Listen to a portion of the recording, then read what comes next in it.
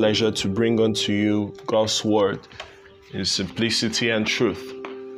I do pray that the Almighty God will help us through this study and minister to us personally in the name of Jesus. Shall we have a word of prayer? Almighty Father, we thank you. Thank you for your goodness towards our lives.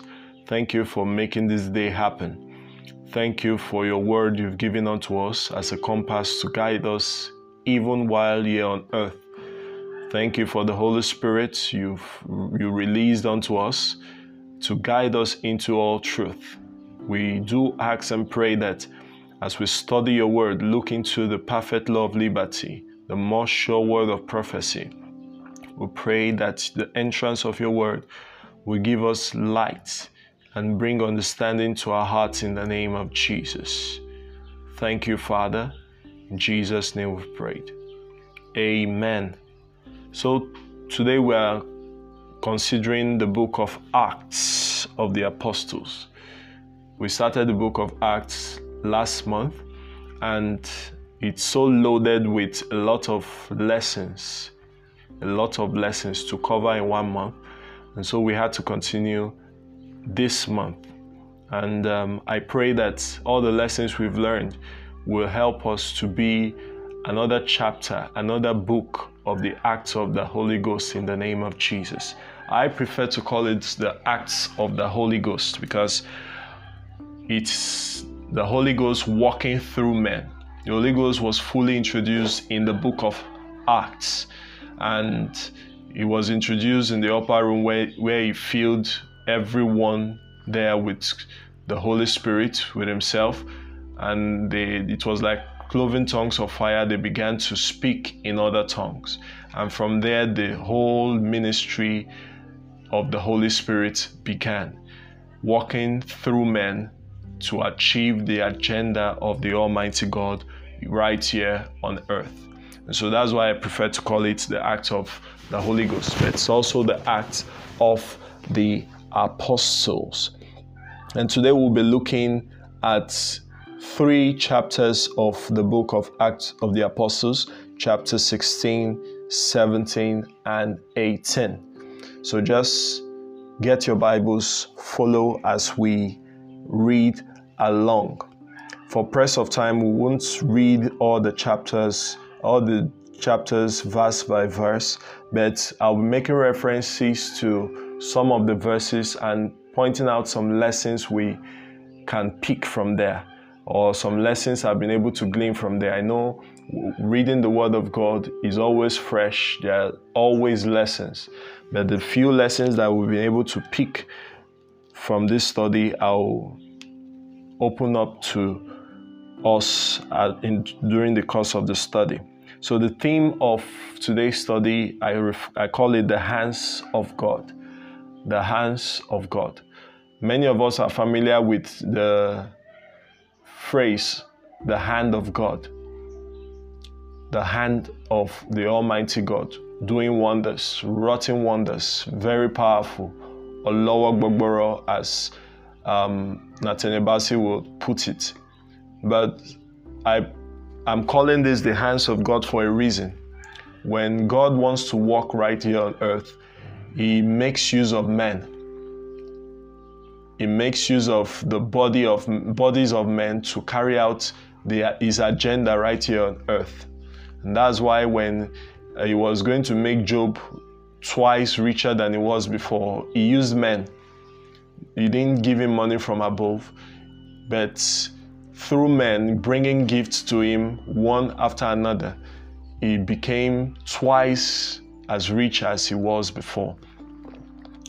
And through men, he made Solomon the richest king at the time, one of the richest kings at the time. Despite the fact that he asked for wisdom, he said he would make him rich.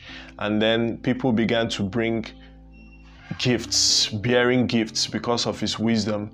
And that way he became one of the richest kings in time. So God makes use of men.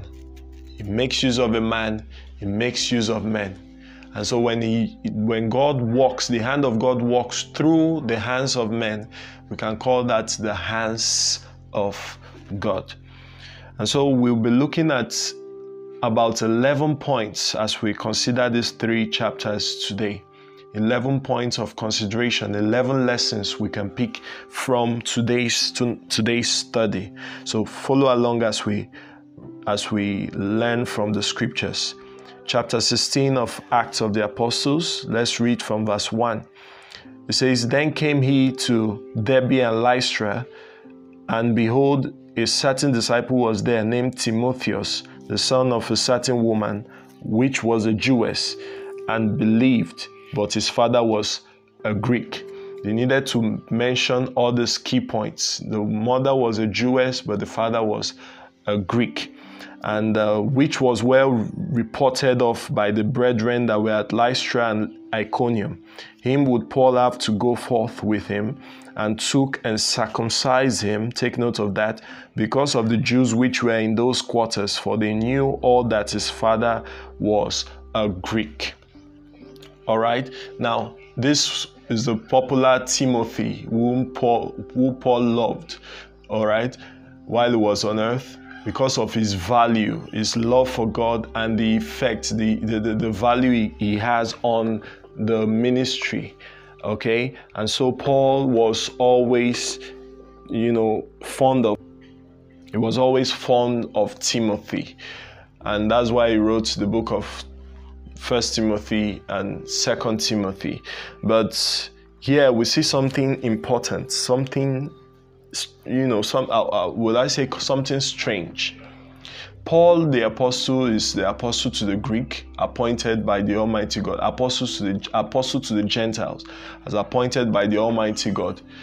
But being an apostle to the Gentiles, one key thing he must have understood, was that salvation was not by the law.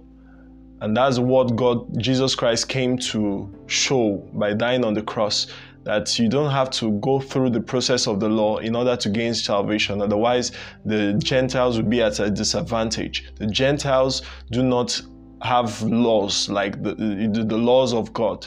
They were not following the laws of God. They were alienated, all right? But it came to create a kind of, oneness, that there is no more disunity. Everybody follows one channel, which is Jesus Christ, and they achieve the same goal.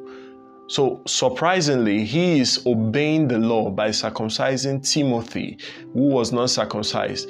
And I expect that he would have just stood on the ground that circumcision does not mean salvation, and so there was no need to circumcise. But Paul had to apply wisdom in his ministry, and that's something we need to learn. Sometimes in ministry, we are free. We know the law. We are at liberty. We know the truth of the word of God. But sometimes we have to bend a little in our methods, in some non-essentials, in order to achieve a great result. What do I mean?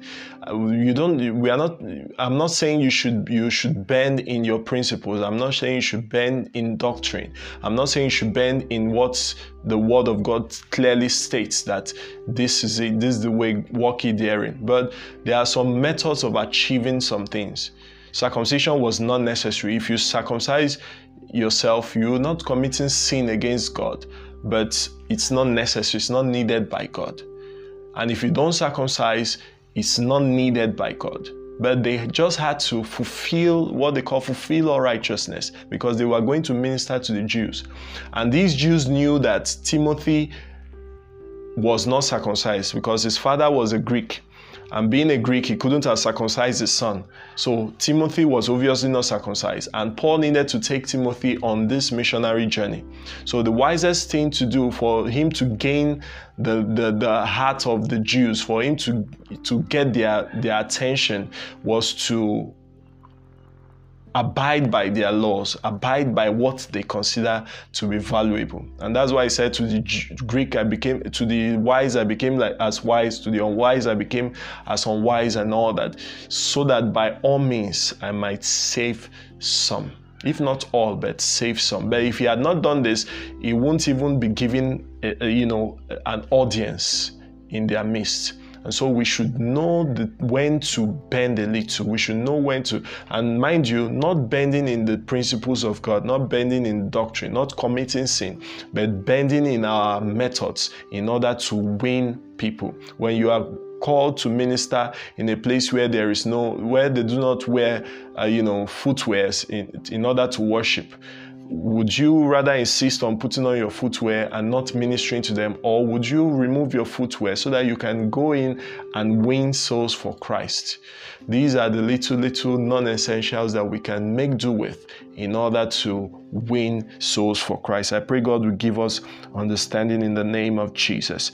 And secondly, still on that, while we do that, we should also be careful, because the world we are living in has become so acclimatized with the church has become so acclimatized with the word, and they've become so united with each other. Whereas the Bible says, do not be unequally yoked together with, unbelievers. Do not love not the word, neither the things that are in the word. What has light got to do with darkness? And in the name of being like the Jews, being like the Gentiles to win the Gentiles, we become like the word. We do practically everything the word does. And we lie to ourselves that we want to win them. And the question is, how many people have been won? And even those who have been won, what have they been won into? It looks to me like they just say to themselves, I accept Jesus Christ as my Lord and Savior and all that, and there is practically no physical evidence, no change in their life. Whereas salvation is supposed to bring about a change in your life. There's supposed to be a difference from when you were not saved and now that you are saved in every aspect, including your appearance.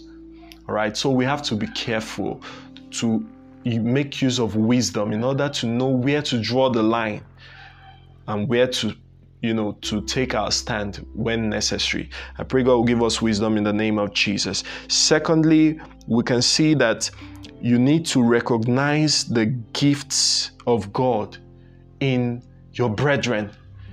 And you also need to collaborate with people of like mind. You can see in verse 1, the Bible, Paul the apostle saw Timothy, he heard of Timothy, the good works of Timothy, how that is a dedicated person, a dedicated young servant of God. And he took him, brought him close to himself to collaborate with him, knowing that you can't do this work of God alone.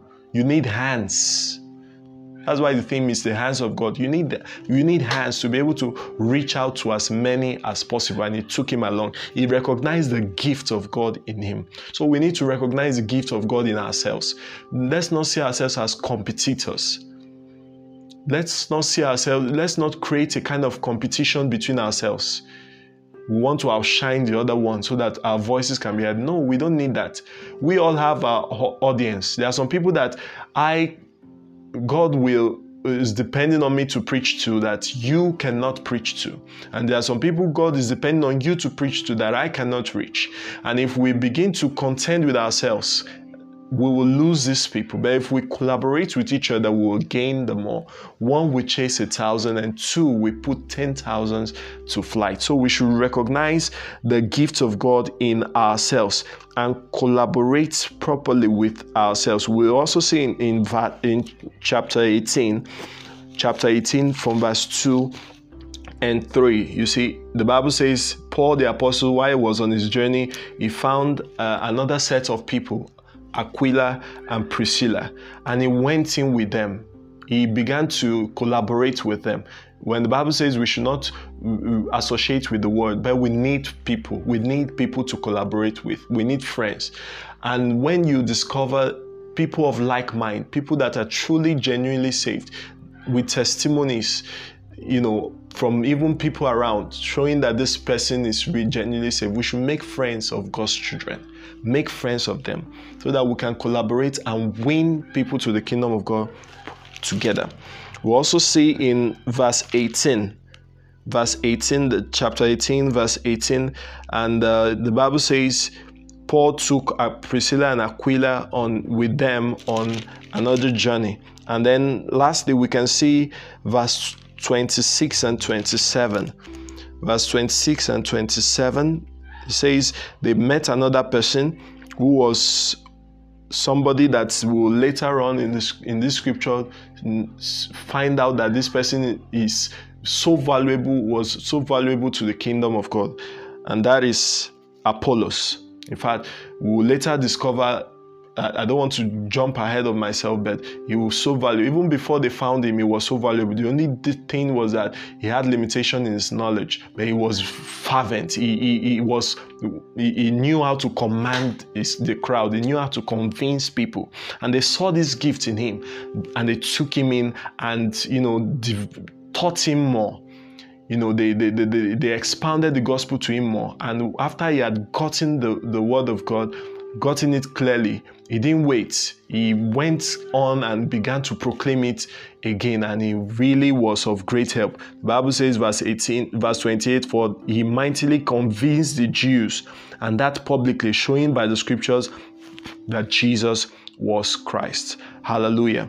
So another point I want us to take note of is we need to follow up and strengthen those we have ministered to. We need to follow up and strengthen those we have ministered to. There's a great necessity, because the world we live in is fast stealing those who are saved. It's hard to stand strong because there are a lot of things contending with our faith. And that's why the Bible says we should strive to enter the kingdom of God. Kingdom of God suffers violence. But all these people who are newly saved, who may have ministered to, we need to follow up on them. If we look at chapter 16 from verse 5, you discover that Paul went on. It says, and so were the churches established in the faith and increased in number daily. On his journey, he visited people he had ministered to, or people who had been ministered to by someone he mentors, and he went there to strengthen them.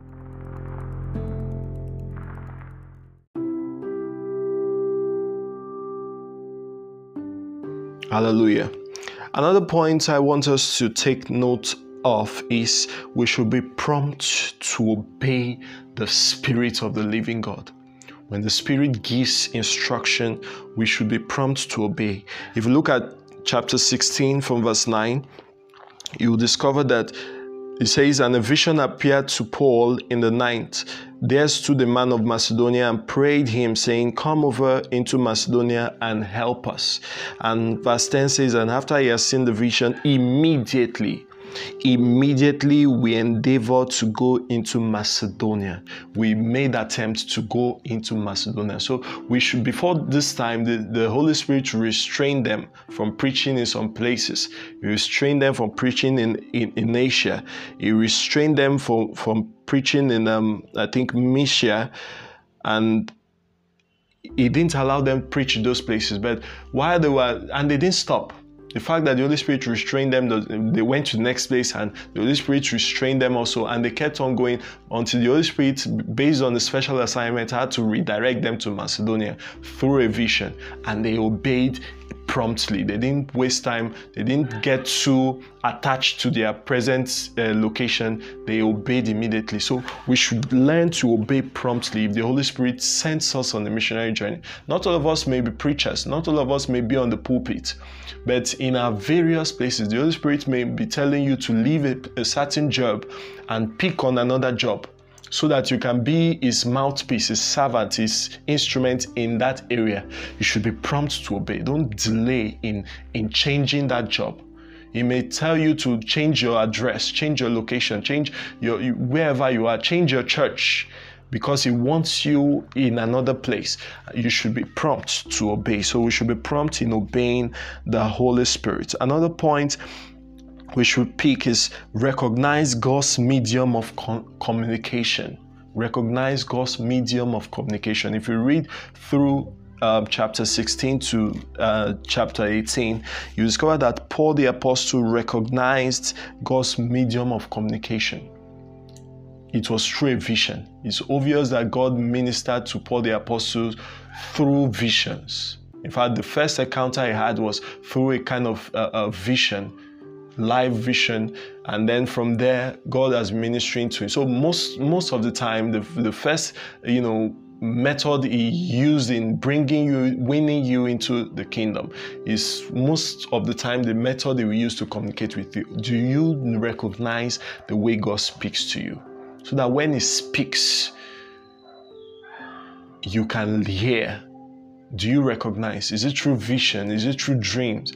Is it through a still small voice? Whichever medium. But the popular, the general, universal medium that he uses to speak to every of his children, both young in the faith and the oldest in the faith, is through the word of God. And you will discover that as you read along, you see Paul the apostle was not just sitting around waiting for visions before he took his step. He also took step based on his conviction. He wasn't waiting for vision in order to minister the word of God. He wasn't waiting to minister visions to people. He was ministering the word of God as he has heard, as he has read, as he knows.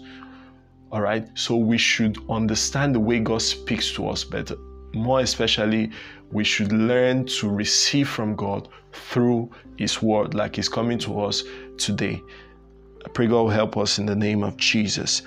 Another one is discernment. The issue of discernment is a major issue right now. In this our present world, we need the spirit of discernment. It's one of the gifts of the Spirit, discernment of spirit. But beyond that, it is a gift that God gives to every of his children if you will take pay the price to develop the spirit in you. The Bible says you need not that any man teach you, because you have the Spirit in you. And it teaches you all things. You know all things by the Spirit of the living God. Once you give your life to Christ, the Spirit of God begins to walk with you, begins to walk in you.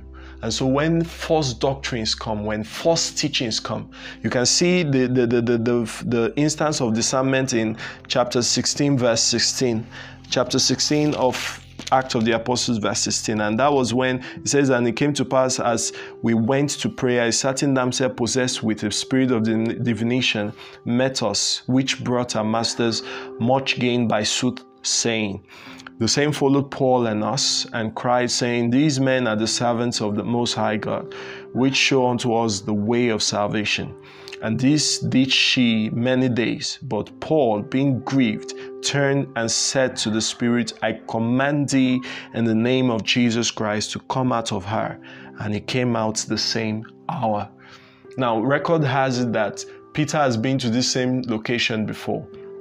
But for God knows how he couldn't discern that this lady had a spirit of divination. But Paul knew, and this was quite tricky to tell you the essence of that, spirit of discernment.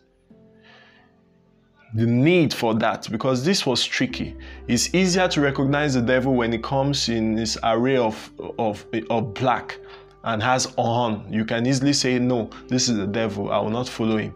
But when the devil comes as an angel of light, the Bible says even the devil disguises himself, operates himself as the angel of light. If he comes as the angel of light, just like he came in this sense, she was saying what she said in the scriptures was true. These are the men of God who show us the way of salvation. But the heart in which she said it, the motive in which she said it was wrong. And it takes only the help of the Holy Spirit to be able to discern the heart of men. Otherwise, by the time Paul the apostle had left the scene, had left the location, people would want to associate themselves with the lady, believing that she's also a minister of God. Since Paul the apostle couldn't do anything, couldn't refuse or couldn't deny, some people may have been suspecting that this lady must be possessed. And then when Paul the apostle came in, they would have hope that, okay, I believe this man would discover she was possessed. And if Paul the apostle had left without administering deliverance, they would have believed for him to see her and acknowledge her, and he didn't say anything. That means she's correct, and she would have deceived many. Keep on bringing much gain to our master. So in this present world where prophecies are here and there, genuine and those that are not genuine, where people are preaching erroneous doctrines to deceive many, where people are even preaching the truth, but underlying in that truth is deception. We need the spirit of discernment, and I pray God will help us to be able to discern and not to fall prey of the devil in the name of Jesus.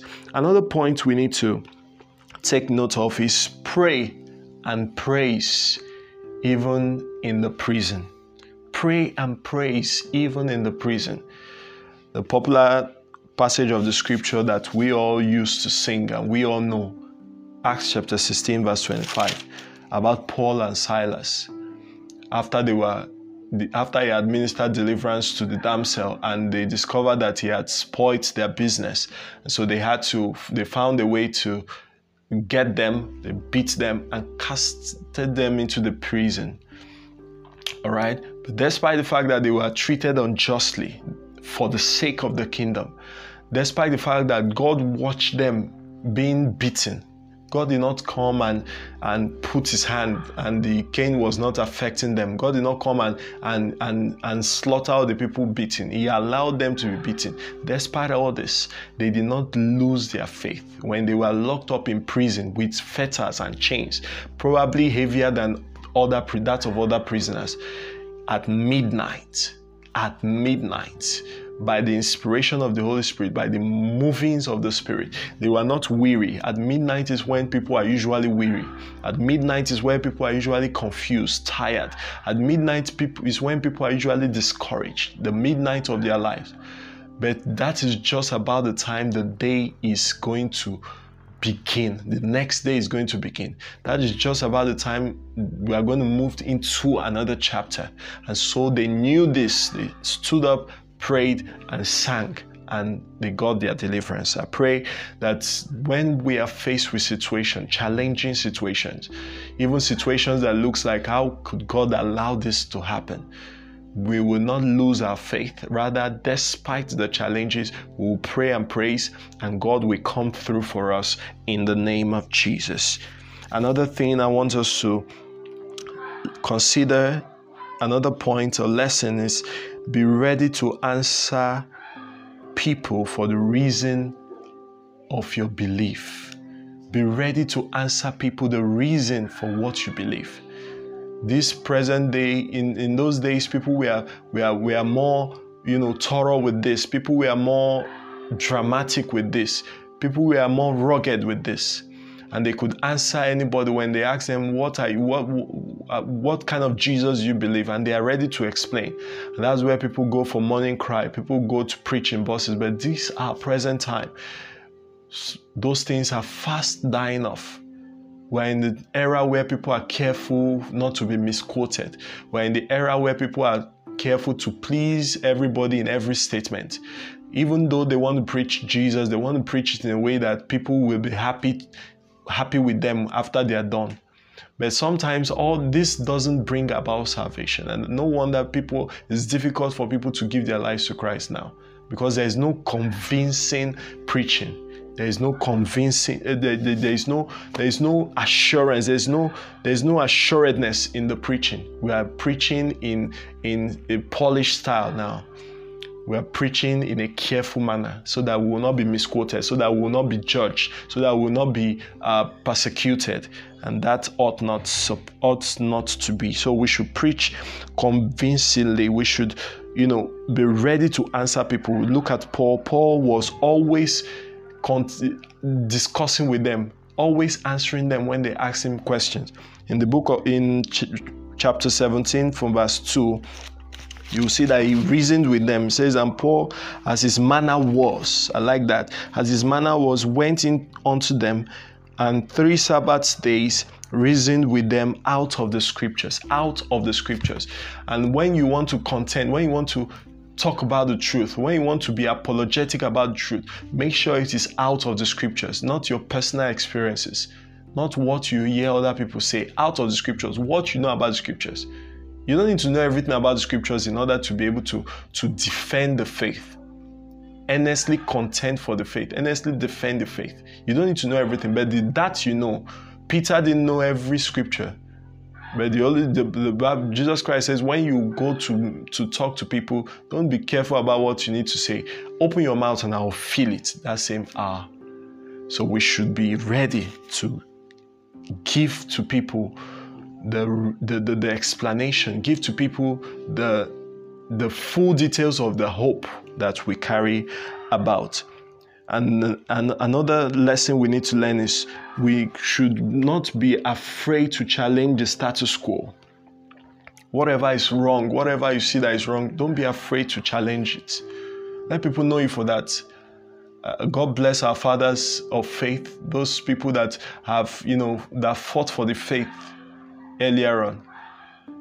And they now have the big churches we know about now.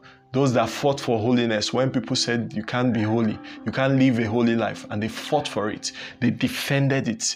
They changed the status quo. They spread it abroad that you can live a holy life. Those that thought you can't be a Christian and be prosperous, they changed that status quo despite the criticism, despite the unbelief, despite the people challenging their beliefs, despite people persecuting them even. They stood on what they know. They challenged the status quo. I know a father of the faith that left his former church because they didn't believe that you can preach the gospel as an ordinary member. They believe you needed to be ordained in order to preach the gospel. And he challenged the status quo, and they had to chase him out of they excommunicated him from the church. And now he's a strong servant of the Lord, the father of the faith. So we should be ready to challenge the status quo, and challenge it in humility, challenge it in conviction. And another point before we get to the last point we should consider is be teachable. Be teachable. And that account was gotten from Apollos. Okay, chapter 18 from verse 26 to 28. Aquila and Priscilla took him in despite the fact that he had followers. He wasn't a local champion. He wasn't a beginner. He wasn't an upcoming person. Even though he didn't know much, but because of his convincing power, he had a large following. But despite the fact that he had a large following, he was humble enough to admit that he was limited in his knowledge. And he grabbed that knowledge when it became available, despite the fact that Aquila and Priscilla, male and a female. Some people cannot, be taught by a female. They feel females should not teach them. That's wrong. Some people cannot be taught again because they are called pastors. They're called men of God. And so they cannot be taught again. That's wrong. Be teachable. When you are teachable, you will learn more and you will be able to impact more lives by being teachable. And finally, how can they believe when they've not heard from you? How can they believe? If you read the chapters 16 to 18, you discover that almost everywhere Paul went to speak, the Bible recorded that people believed and followed after him. Almost everywhere he went to, people believed. If he had not opened his mouth to talk, imagine if he had not talked to them, if he had been quiet, if he had been shy, if he had been careful of what they would say. A lot of people didn't believe, but some believed. So how will those people in your community, how will those people in your vicinity, how will those people in your area believe, in your place of work, believe if they've not heard? I challenge you to speak to someone today. I challenge you to speak to someone from today. Speak to those around you who have not heard the gospel. They may have heard it from other places, but perhaps it is your voice that they need for them to get saved. I challenge you to allow the Holy Spirit lead